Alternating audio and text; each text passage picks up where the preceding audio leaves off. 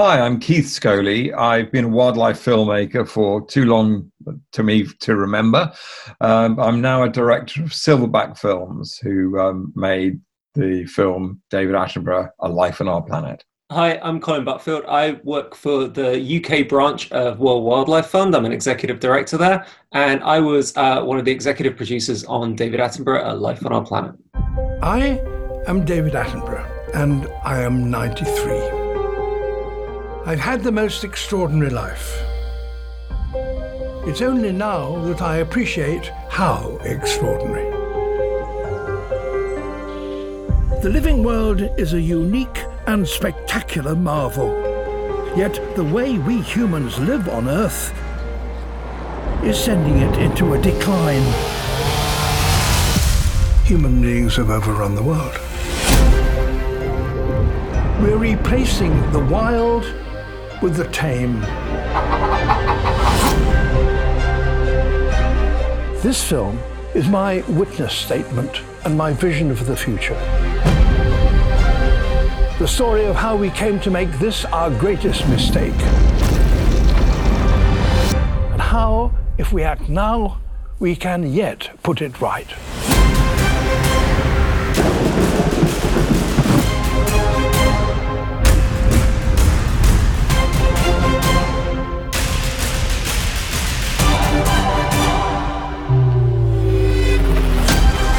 Our planet is headed for disaster. We need to learn how to work with nature rather than against it.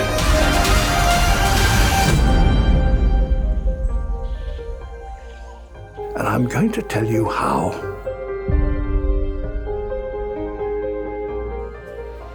That is the trailer for the Netflix documentary, David Attenborough, A Life on Our Planet. And this is Factual America. Factual America is produced by Alamo Pictures, a production company specializing in documentaries, television, and shorts about the USA for an international audience. I'm your host, Matthew Sherwood, and every week we look at America through the lens of documentary filmmaking by interviewing filmmakers and experts on the American experience. Subscribe to our mailing list or follow us on Facebook, Instagram, and Twitter at Alamo Pictures to be the first to hear about new productions, to find out where you can see our films, and to connect with our team.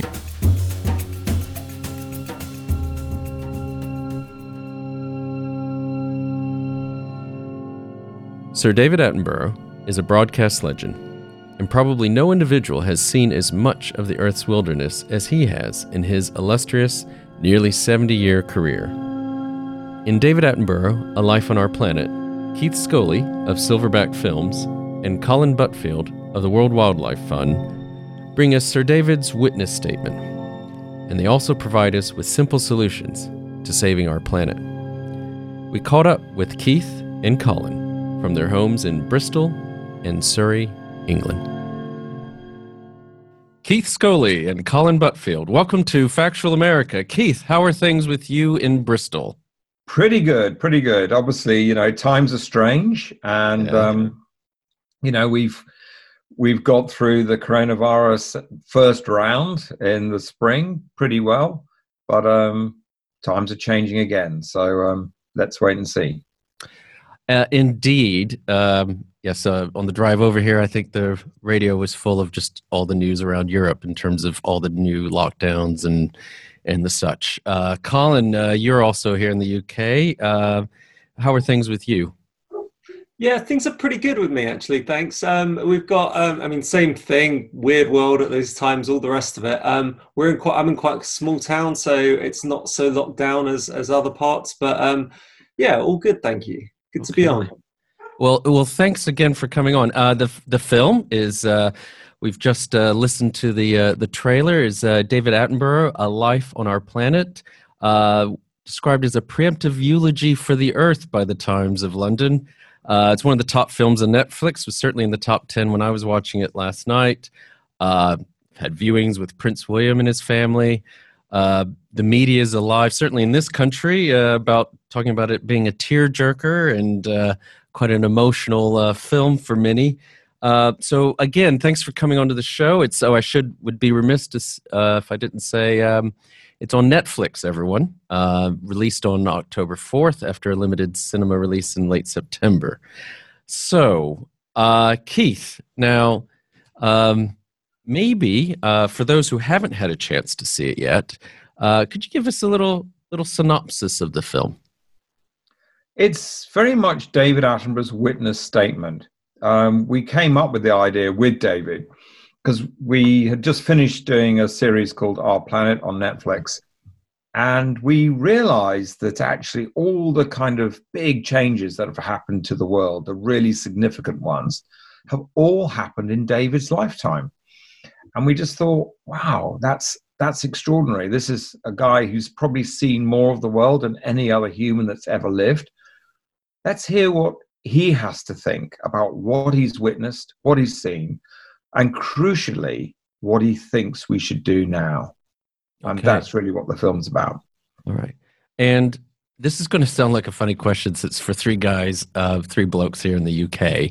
But we do have an international audience. And I've been aware of Sir David Attenborough for a long time. I even, growing up in Texas in high school, we saw some of his documentaries then, and I'm not a young man anymore. But Colin, maybe you can tell us a little bit about who is Sir David Attenborough for those who maybe been, maybe even a younger audience who doesn't know. No, it's a great question. I've many friends in other parts of the world where some of David's series have been dubbed by other actors, so they don't necessarily know him so well. But what a lot of people don't know about David is he's so much more than a presenter and voiceover artist. He grew up really, really deeply understanding the natural world. He's a huge interest in anthropology, in geology, collected fossils at a young age, studied biology and natural sciences, real genuine understander and curiosity of a wealth of different sciences. And then he really kicked off the whole of natural history broadcasting by getting what must have been the most incredible gig in TV history, which is, at a time when nobody had gone overseas to make natural history programs. He basically got told, go spend 3 months somewhere exotic finding stuff and record it for audiences. And he did that. He absolutely pioneered it along with his crew. So he has quite literally been filming, recording, experiencing the natural world for 60 years. And if you're British, as I am, he's routinely rated as the most trusted human being in our country because he's got an unparalleled knowledge of what he talks about, and he never overstates the facts, which is, I think, why this film has been so powerful for so many and has resonated. Yes, I think we'll get to a bit more on that in a few minutes. But I think in terms of that first part of that answer of yours, I think we have a little clip we can show or listen to for those for our listeners. It's basically I think it's about a 50-second clip that basically talks about shows we've got some great archival footage, and talks about getting his start in this industry and what he called the best time of my life. So let's listen to that clip now. Wherever I went, there was wilderness, sparkling coastal seas, vast forests, immense grasslands. You could fly for hours over the untouched wilderness. And there I was, actually being asked to explore these places and record the wonders of the natural world for people back home. And to begin with, it was quite easy. People had never seen pangolins before on television. They'd never seen sloths before. They'd never seen the centre of New Guinea before.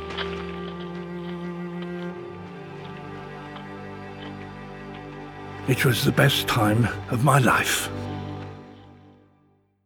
All right. So he says that that was the best time of his life, but I think right after that, right after the end of that clip, he says it was the best time of our lives. And Keith, you've been a long-time collaborator of his. He's not nearly as long as his career, obviously, but he's nearly been, nearly 70 years on. And where do we find ourselves now?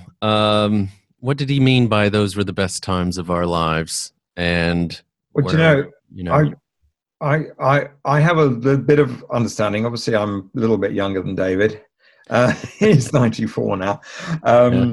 But when I grew up as a kid in Kenya, and in the 60s, and my parents liked to go out on safari and see the wilderness. And Kenya in the 60s was just like paradise. I mean, the wildlife and everything was utterly incredible.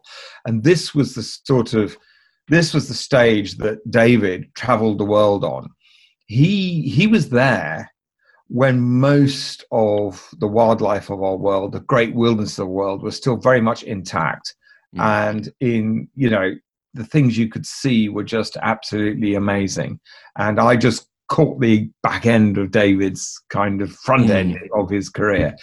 So it must have been just amazing for him, traveling to places like Borneo that had been hardly untouched. And East Africa was in fantastic case. The Amazon was hardly untouched. So he really saw the pristine natural world at that time. I think, you mentioned Borneo. I mean, I think there's even a little, some archival in there about even meeting up with a tribe that had never had any contact with the outside world. And that's early 70s, Yeah, that was in New Guinea, actually. New Guinea, And New Guinea, but you could still, in the 70s, you could still go to places on this world. And at the same time we were putting a man on the moon, you could still meet people who had no contact with Western civilization, none whatsoever. Extraordinary. I'm a little younger than you. I'm sure I'm older than Colin, but I remember like National Geographic's or the youth version of it coming in the 70s, and they'd have these whole spreads about this tribe in New Guinea that you had not, no one had encountered before. It was that, and that's only 50 years ago. Now, why, Keith, since David so well, I mean, why this film and why now? You said it was in you talking with him and he wanted to do the film, but why not sooner? Why, I think maybe there's obvious reasons why not any delaying this anymore, but we'd been on the same journey for the last 30 years at least, where when I got into wildlife filming, we were worried about species going extinct. We were worried about losing rhinos and elephants. And then sort of in the 90s, we started to see whole habitats look threatened. And then after 2000 and what have you, and I remember talking to David about this, there was this sudden change when the whole world seemed to become fundamentally unstable. It was no longer species. It was no longer about habitat. It was just the whole thing seemed to be falling off the rails. And David felt very, very deeply that, having witnessed this, having almost been a broadcast through it all and not letting the world know, he desperately wanted to let the world know that we were in an extraordinary, dangerous moment. And that was the inspiration of the film. Okay. I think that brings us to a good point to see or listen to another clip. One where he talks a lot about biodiversity, which is, I don't remember hearing about biodiversity when I was growing up, but it is certainly something that my children talk a lot about now, my teenagers. And it's also one where he talks about this being his witness statement. So let's listen to that now. And see what Sir David actually has to say.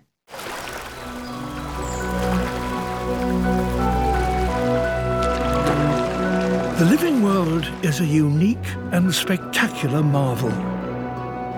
Billions of individuals of millions of kinds of plants and animals, dazzling in their variety and richness, working together to benefit from the energy of the sun and the minerals of the earth. Leading lives that interlock in such a way that they sustain each other. We rely entirely on this finely tuned life support machine. And it relies on its biodiversity to run smoothly.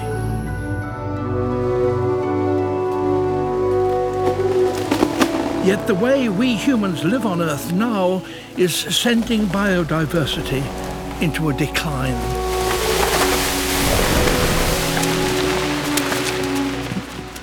The natural world is fading. The evidence is all around. It's happened in my lifetime. I've seen it with my own eyes. This film is my witness statement and my vision for the future. The story of how we came to make this our greatest mistake, and how, if we act now, we can yet put it right. So, Colin, we've just listened to that clip about biodiversity. I mean, I highly recommend the film, obviously. I sat down with my family and watched it last night. So we don't want to go through rehash the whole film. I just, people should go and watch it. I'm sure you would agree. But basically, let's kind of cut to the chase. What happens if we don't do anything? Well, I think we've got two things happening at exactly the same time. So on the one hand, we're shrinking biodiversity, as David talks about in the film, the single most important component for keeping the planet stable. And I think as the rate we're losing it is extraordinary. I mean, one stat that springs to mind was that we've lost 68% of average wildlife populations since the 1970s. So in my lifetime, we've lost on average 68% of wildlife populations. So extraordinary decline. And that has often been considered as something that's a bit sad. It's not I feel a bit sad for those animals that we've lost. But actually what we're trying to show here is that it's destabilizing the planet. It's absolutely destabilizing everything we rely on. And of course, what's happening hand in hand with that is climate change. The climate, as I'm sure most of your listeners know, has changed incredibly fast, particularly over the last couple of decades. And actually, the fact that the ocean's been absorbing so much of the excess heat and carbon means that we've actually masked that impact. So it's likely to continue to accelerate. Those two things happening at the same time will create a destabilized planet where, to be honest, probably the scariest thought in all of this is human civilizations have only existed on this stable planet that we've had for about 10, 11,000 years in the Holocene. Yeah. We have stabilized it so much. There's a real question. We've never tried to exist in these conditions before. And that's the challenge. We're having an unstable planet at the time we're putting the greatest demands on it. So, and I think that's a point the film makes quite well. I mean, you mentioned the Holocene, this 10 to 11,000 year period that we've had. And also, you also make mention of these previous mass extinctions that have happened. But there's a segment of the film about, I guess, 45, 50 minutes in where Sir David talks about what someone born now, what they could possibly expect to see in their lifetime. And we won't go through all that, but even just thinking in terms of the 2030s, which is as little as 10 years away. He talks about the Amazon rainforest, and we've already got the Brazilian wetlands, have already a quarter of it's been lost this year from wildfires, things like that. The Arctic, the ice free in the summer. I mean, are these that timeline that he paints out? Is that if we don't do if we do absolutely nothing, or if we carry on with the few little things we've been starting to do? Is this how likely is that really to happen? So the points you make about the Amazon, the Arctic are extraordinarily realistic within the next decade, that we'll pass a tipping point where they become irrecoverable. Now, that doesn't mean the Amazon, for example, has completely disappeared within a decade. It means that we're past the point where we can turn off that system, where we can stop the decline. It will ultimately, in the case of the Amazon, it would have lost so much moisture, it would ultimately be in a tipping point towards perpetual decline. Same with the Arctic sea ice. So yeah, I'm afraid that it's completely realistic, and it's on the trajectory that we are currently on. Now, that said, people are starting to take steps, particularly with regard to climate change and renewable energy. There is still time to turn this off and change it. But yeah, on current trajectory, you will pass tipping points within a decade. It's interesting you mentioned tipping point, because it's in my notes here. But no, be sorry, because it brings me... because you both worked on Our Planet, is that correct? Yeah. Yeah. So I mean, that seemed to me that came out on Netflix as well last year. It's one my family was keen to watch, and you show scenes from it in this doc. That was really. I mean, maybe Keith, you can talk about this as well. I mean, was that a bit of a change from what had been done before? Because it seemed to me that was really capturing this Earth at a tipping point in ways. The scenes with the walruses and that kind of stuff. Yeah, no, the whole idea of the Our Planet series was Alistair Fothergill and I who started Silverback Films. We made lots. We used to work with the BBC. We made lots of landmark series like Planet Earth, Blue Planet before. But what we noticed was loads of people had watched them, millions of people, but we hadn't brought about change. And the whole idea of Our Planet was we needed to start to bring about change. That's why we teamed up with Colin and WWF, because we thought together we stood a better chance of actually making a series that could both draw in a big audience and bring about change. And that's quite a tricky thing to do, because the school of thought was, if you still talk about the doom and gloom of what's happening to the planet, you'll lose audience. Yeah. If you just talk about wildlife, you'll gain audience. So the idea of Our Planet was absolutely to try, through these powerful images of the natural world, also tell stories about change. Because we've realized that we're at this kind of crucial, Colin talks about a tipping point. Humanity's at a tipping point where we can either decide to fix this thing, which we can do, or we're just going to let it go. And if we let it go, it runs out of control. And as Colin rightly says, human civilization has no experience of existing in an out of control planet. And with COVID-19, we're just learning what that means, because this is part of the process. And so it's a really, really urgent thing to do. And we as journalists and communicators in this area thought we have to do something, and we have to do it quickly. And that spun off then the film with David. Okay, and I mean, there's a point in this doc where I think David's being interviewed by Christine Lagarde, who's used to head the IMF and is president of the ECB, and she says you could happily retire.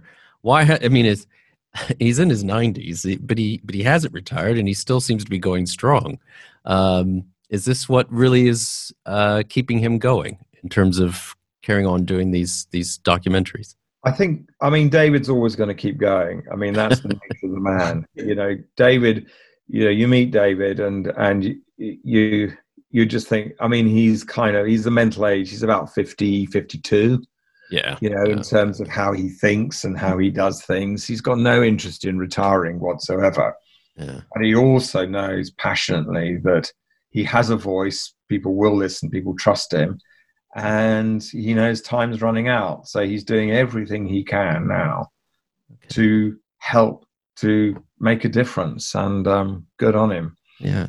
Well, I mean, I think in terms of making a difference, let's talk about that. But we're going to have a little break first.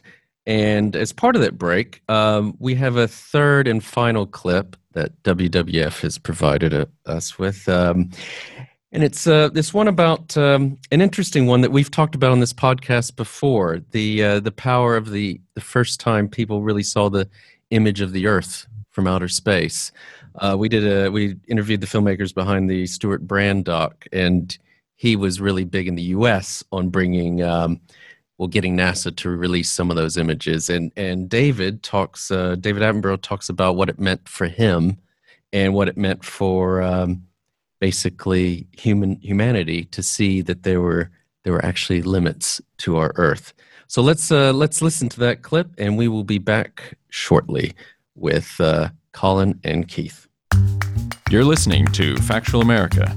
Subscribe to our mailing list or follow us on Facebook, Instagram, or Twitter at Alamo Pictures to keep up to date with new releases or upcoming shows. Check out the show notes to learn more about the program, our guests, and the team behind the production. Now back to Factual America. 5, 4, 3, 2, 1, 0. I was in a television studio when the Apollo mission launched.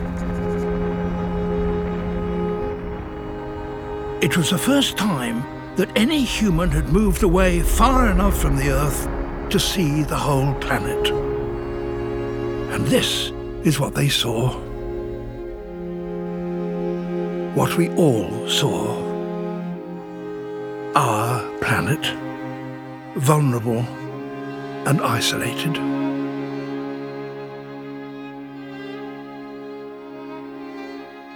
One of the extraordinary things about it was that the world could actually watch it as it happened. It was extraordinary that you could see what a man out in space could see as he saw it at the same time. And I remember very well that first shot. You saw a blue marble, a blue sphere in the blackness, and you realized that that was the Earth. And in that one shot, there was the whole of humanity, with nothing else except the person that was in the spacecraft taking that picture. And that completely changed the mindset of the population, the human population of the world. Welcome back to Factual America. I'm here with Keith Scorley and Colin Buttfield, co-director and producer of David Attenborough, A Life on Our Planet. The Guardian says Attenborough delivers a stark warning that time is ticking for the planet. Keith or Colin, either one, for all this talk about people being scared to death and hiding behind their sofas at home watching this thing, I took a slightly different, not slightly different, quite a different message from this. I find David seems relatively calm and hopeful, actually. And we've talked about this on the podcast before. We've had an academic who's looked at inconvenient truth and what scare films can do in terms of backfiring and these sort of things. But why is this time different? Do you think, is that, I guess, the balance you've already alluded to this, Keith, but the balance you were trying to strike in terms of, well, certainly in Our Planet, but now this film, getting people to engage but not be so afraid that they turn off and don't do anything? I mean, the crazy thing of our times is the scientists have done the work. They've shown us the problems, and they've also shown us the solutions. It is very, very clear that we can get ourselves out of this mess. And everyone needs to know that. It is not an inevitability that things are going to carry on and go badly wrong. We know all the solutions. We know what we have to do. We just require now the will and the determination to do what needs to happen. And that has to be the message. People have to understand, no, it's, we can get out of this thing, but we haven't got a lot of time. If we're going to get out of it, we have to do it quickly. Yeah. And that is why the whole thing is, in my mind, so frustrating, but also so urgent. Yeah. Well, I mean, for me personally, I remember I was working for a zoology professor, actually, in the early 90s, having these discussions about global warming and these sort of things. And then lately I've been saying it's going to be Gen Z or Gen Z, depending on where you live, that's going to save the day. But it seems to me that we don't even have time to wait for them to start doing things. Colin, or both, is it about rewilding? Is it help us understand what I want to focus first of all, because I think many times as individuals, we kind of feel like we're powerless. So maybe what can individuals do to help? Well, I think the first bit of it picks on really the fact that, as David's trying to say in the film, we've got an ability suddenly to communicate with billions of people around the planet at the same time. We know most of the solutions that we need for this. In some respects, it's a communications challenge rather than it being a scientific challenge. It's if enough people want this and enough people believe it's serious, turning the world around to do this is achievable. So the first thing really is all of our voices and things like that. But obviously people want to know practically, what can I do every single day? Obviously it depends where we are and what lives we lead, but probably the single biggest 3 areas of impact each of us have is the emissions we generate, and particularly through the way we travel and the way we eat, how, if we're fortunate enough to be in a position like in my country, it's mandated to have a pension if you're employed, how your money's saved and spent.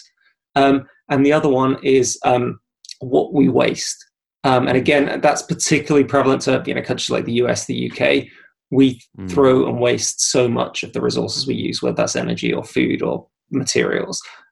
So those things can turn things around very, very quickly as individuals. But actually, it's the systems change. It's the kind of viewing the world as finite, as you talked about and David showed in that previous clip. And that mindset shift and way that we approach everything is fundamental to this. And it's very, very achievable. As Keith said a few minutes ago, we can turn this around within a decade, and we will gain an awful lot from it.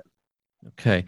I mean, I've even got I think the message is getting through to certainly certain generations. I mean, my own daughter's doing her EPQ project, and she wants to rewild her garden. Yeah. So she was very keen on watching last night. But I mean, while I've got you, are there things on your sites, like links to your website that show what, as individuals, we can do in terms of helping? Yeah, definitely. I mean, it's interesting you say about your daughter and rewilding. I mean, nature is going to be the biggest ally that we have in all of this. The bringing back pollinators, bringing back trees, restoring the ocean, all of those things will not only bring the benefits they most obviously bringing back those environments, but they also bring stability back to the planet. So restoring nature is probably the fundamental thing that each of us can do, and we can do it in different ways. But the other one, of course, is reducing our impact on the climate. And that'll be different for each of us, whether it's the food we eat or the way we fly or travel. Yeah. And I guess COVID has shown, and if there's a silver lining, is that if the world puts its mind to it, it can do a lot of things. It can, we may get a vaccine in record time. If resources and scientists are given that sort of backing, things can be achieved in a much quicker time than any of us had imagined. No, but absolutely. We said that we couldn't stop flying. We said that we couldn't do all these kind of things, and look what happened. Boom, overnight. We stopped doing a whole lot of things, and we did other things. That was because we realized that we had to do something. The really frustrating thing with the environmental crisis is that people don't realize the seriousness of it, and so they're not prepared to do something quickly enough. And that's why, as Colin says, it really falls down to us as communicators to get this across, that the environmental crisis makes COVID, I'm sorry, look like a very, very small issue. I know COVID is huge for many people and huge for all of us, but it's tiny compared to what's coming down the track in 10, 15 years' time. And if we can do what we've done to try to beat COVID, we can beat the environmental crisis, but we just have to do these things, and we have to do them quickly. Well, I think I do want to talk a little bit more about what needs to be done, although the film is pretty straight to the point, and gives us a lot of solutions in terms of what needs to be done in order to avoid this worsening crisis, and then ultimately what is potentially a human extinction. And I think, as David says, it's really about us. Forget about trying to save our planet; it's about us saving ourselves. But I wanted to get to the project, because this is we've kind of touched on this already. But I mean, whose idea was this to actually let's do a retrospective, nominally, of David Attenborough's life? I'll chip in here. It's like a lot of great ideas, it came about with us all chatting. And Alistair, Colin, and I, and David. And suddenly the penny drops, and you suddenly think, this is what we should be doing. And David had never really wanted. David's all about the subject is far more important than him. He's actually a very humble man. Yep. And to persuade him to say, no, we're going to put you front and center, that this is actually going to be really your witness statement, was, I think, quite a difficult thing for him to kind of take on, but he could see the logic, and he could see that it might make a difference. And so in the end, it boiled down to him and him deciding that he was prepared to go down this road. Okay. And how do you go about telling this story? I know you know, an experienced filmmaker when it comes to making nature films and factual, but you know, you start in Chernobyl, which is an interesting way to frame it. Whose idea was that? I think it was Johnny. I think it was Johnny Hughes who was the co-director with us. But we had filmed in Chernobyl for the Our Planet series. Okay. And so we knew something about it. And again, I think in a kind of a brainstorm, we actually worked out that it was the perfect parable to go with what's happening with the environmental crisis. The fact that people could live in civilization in the perfect kind of world, and suddenly an accident happened that took away their ability to live in this place. And we suddenly thought, wow, that's sort of what's happening with the environmental crisis. Yeah. A big accident is happening, which is going to take away our ability to live in this place. And then when we kind of built on that, and then the other key thing about Chernobyl is that actually, although humans left, nature carries on. Yeah. And so the moral of the story is that actually our civilization and what have you may not be able to survive the changes that are coming, but nature will find a way and be able to carry on. And you know, that's quite a thought. And it's that fundamental thing. I think, as Colin said at the beginning, human civilization has only been able to happen in the last 10,000 years. Us humans, anatomically modern humans, have been around for 230,000 years. Right. Only the last 10,000 years could we get out of being hunter-gatherers. And in 10,000 years, we invented agriculture and put a man on the moon. Yeah. That is what stability does for humans. That's why humans must never let stability go. Never. Because we don't thrive in an unstable planet.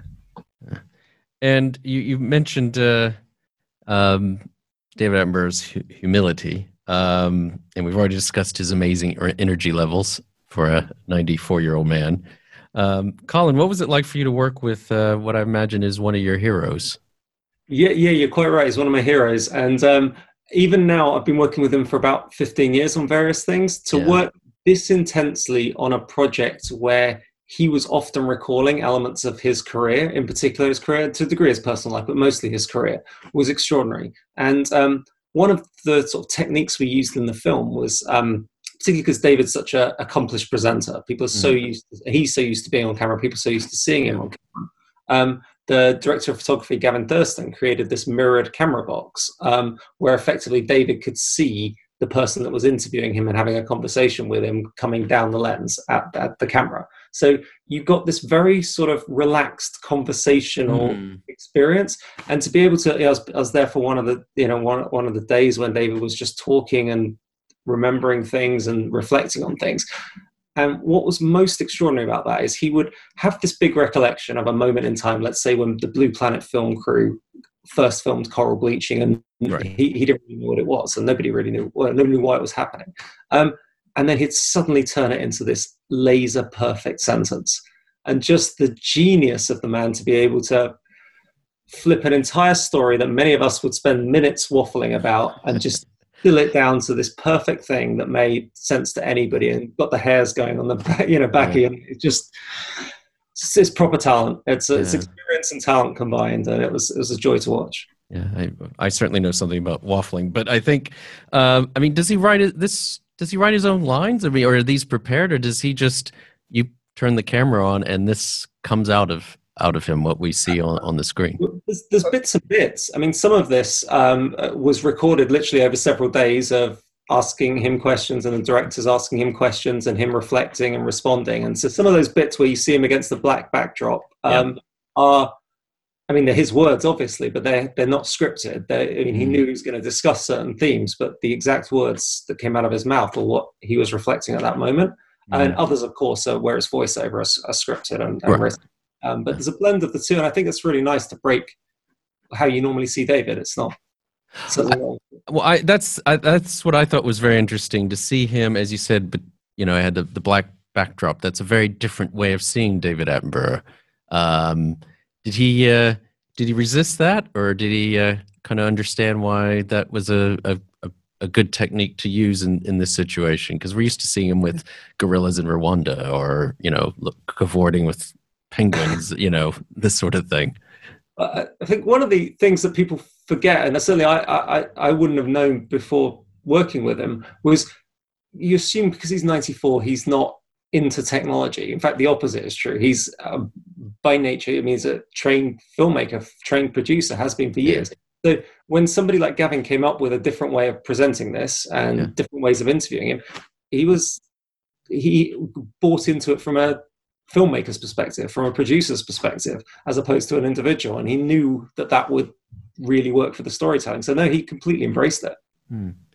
And yet, you're talking about technology. I mean, Keith, what strikes me, and please take this the right way, the film has a certain simplicity to it, I would say, that we're in an age where documentaries can have loads of animation and graphics and almost special effects, but this is pretty much David on camera, wildlife footage, which I know is easier. It's not easy to get, but and then a few titles that show some of the the statistics about population and carbon and the decimation of wilderness areas. Was that sort of a concerted effort on your part? Absolutely.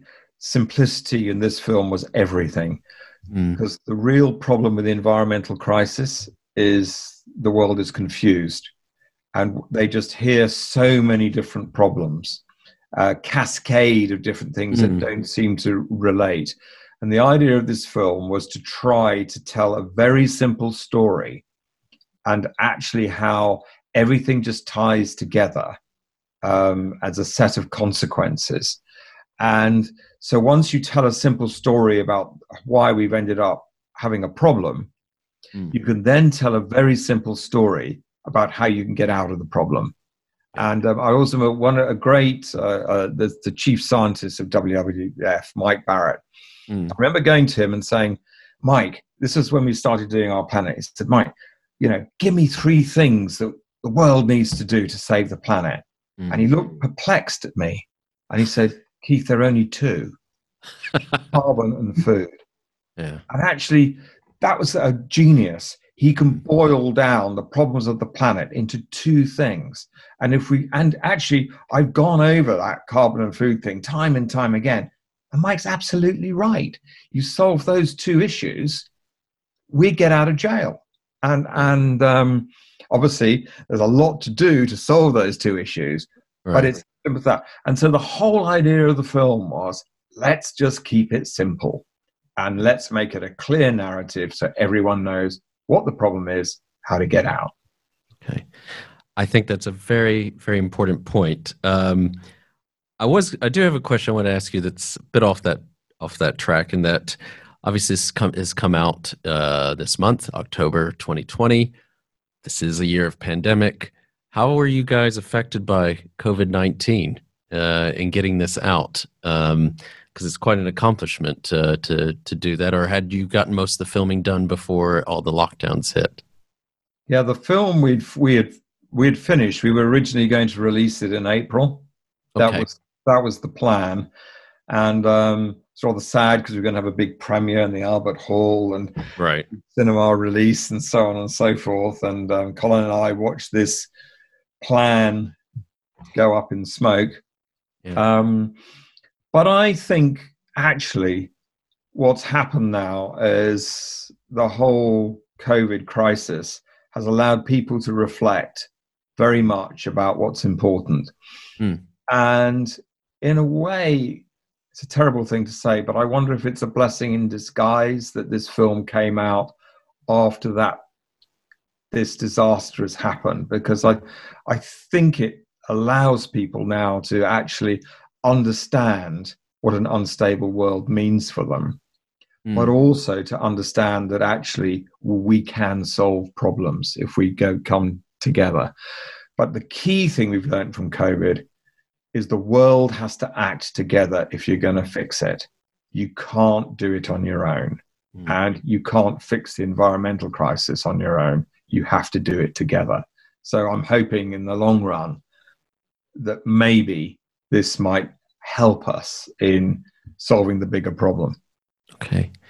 And Colin, since you work for the WWF, what is the follow-up to this? I mean, do you have more films, bigger projects, maybe working with Silverback, or what is the follow-up to this film? I know you're still it's still early days in terms of it's just been released.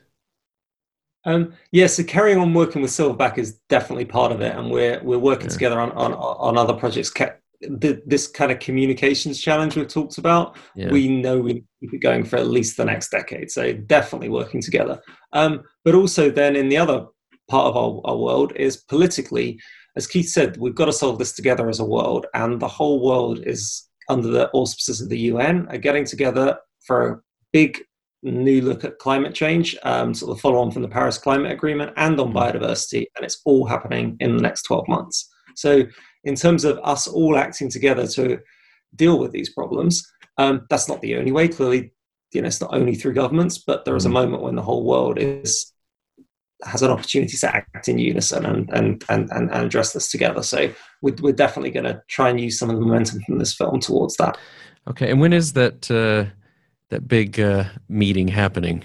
You said so there's two of them. There's one on nature, on biodiversity, which is happening in May next year in China, and there's one that's happening on climate change, which is effectively the follow-up to the Paris Climate Agreement, which will be in the UK in November next year. So the WWF is working hard to, besides making all of us who have Netflix subscriptions realize, making governments and policymakers aware of the dire nature of this situation. Absolutely, but also the ways out of it, and actually that it's very achievable. I think one of the great things about making this film with Silverback with Sir David is that even policymakers want to see these films. So we've had the opportunity to, obviously not in the same way we would have done before COVID, to screen them, but we know many heads of state, many government leaders, many business leaders have seen these films, and this film in particular, but Our Planet Before It. And seeing that public reaction to it, seeing it themselves with their families, we've had numerous messages. It touches people. It does. I mean, people respond to what their kids respond to watching the film with them. It's the reality of it. So yes, we are. And for both of you, I mean, I think you've pretty much said it, but what do you want the lasting message of this film to be? For me, it is recognize that we're in a crisis and come together to do everything you can to enable the changes to happen that need to happen. And I know Colin talked about this before, but I think the main thing is have your voice. Now, the things that are happening to this world, which are bad things, are unnecessary. Not getting out of the problem is unnecessary. So have your voice and make sure that your voice is heard so that we do solve it. And it's not just for us or for our children. It's for all the thousands, billions of people who are going to follow us. Exactly. Because we are the generation that is stuck in this moment where we can either fix it or destroy it. And so it's a huge responsibility on our generation. We're the only generation in human history that's had this responsibility. And we have to fix it for those that follow us. Yeah. Even for ourselves. And I feel passionate about that. Yeah, and I think that was very well done in terms of having David talk about someone born today, what they were likely to see in the next 100 years, because then it gets people thinking, even if you thinking you're so selfish and you don't care about, I'll be dead before any of this stuff happens. I mean, what about your children or your children's children, And the thing is, what we have set in train a geological process. Now, if you study geology, you know, once you have a geological process playing out, it doesn't solve itself in 100 years. It doesn't solve itself in 1,000 years. It solves itself in hundreds of thousands of years. And so an unstable world can, and we know this from what's happened in past extinction events, can take eons to sort itself out. So that means everyone who follows is in our hands. And it's a very, very profound moment we sit in now. And this film is really there to try to let people know. And as Colin says, these two conferences that are coming with the UN, which hardly anyone knows about, historically, in 100 years' time, they'll look back on them as the most important meetings that humanity ever held. And they'll either look back on them as saying, wow, they did it, they fixed it, or they totally let us down. Yeah. And that was the end. And so, you know, it's such an important time, and communicators like us need to do whatever we can. I'm reminded of something on much more pedestrian, but it was a financial crisis. I remember someone in the Obama administration saying, never waste a crisis. And I think, you know, if you want to look at it from a positive, put a positive spin on this, I mean, so much could be achieved by all this. Oh, yeah, absolutely. Yeah. And I think everyone thinks that fixing this is all going to be, we're all going to have to become poorer, we're all going to have to live in terrible lives. No.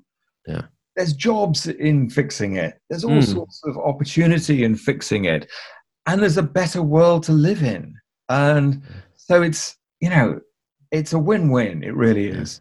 Well, and I know, I think, Colin, you've got a bit of an economics background and sort of business background as well. I mean, there are opportunities in this.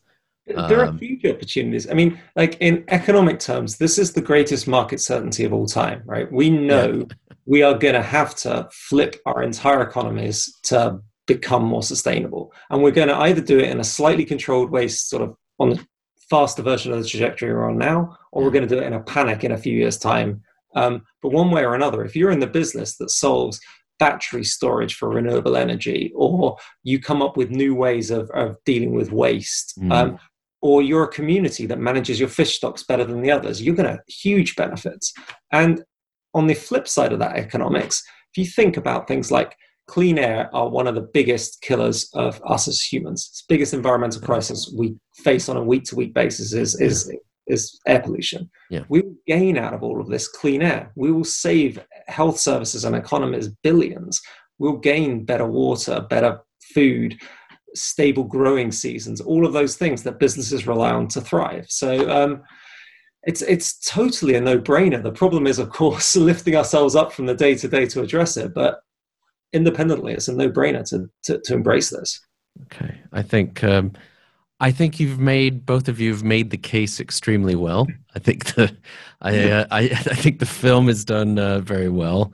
And it's hard to believe. I think we're coming up on the end of our time together. But I had watched this film thinking this might be Sir David's swan song. But in listening to you tonight, I'm beginning to think that's definitely not the case.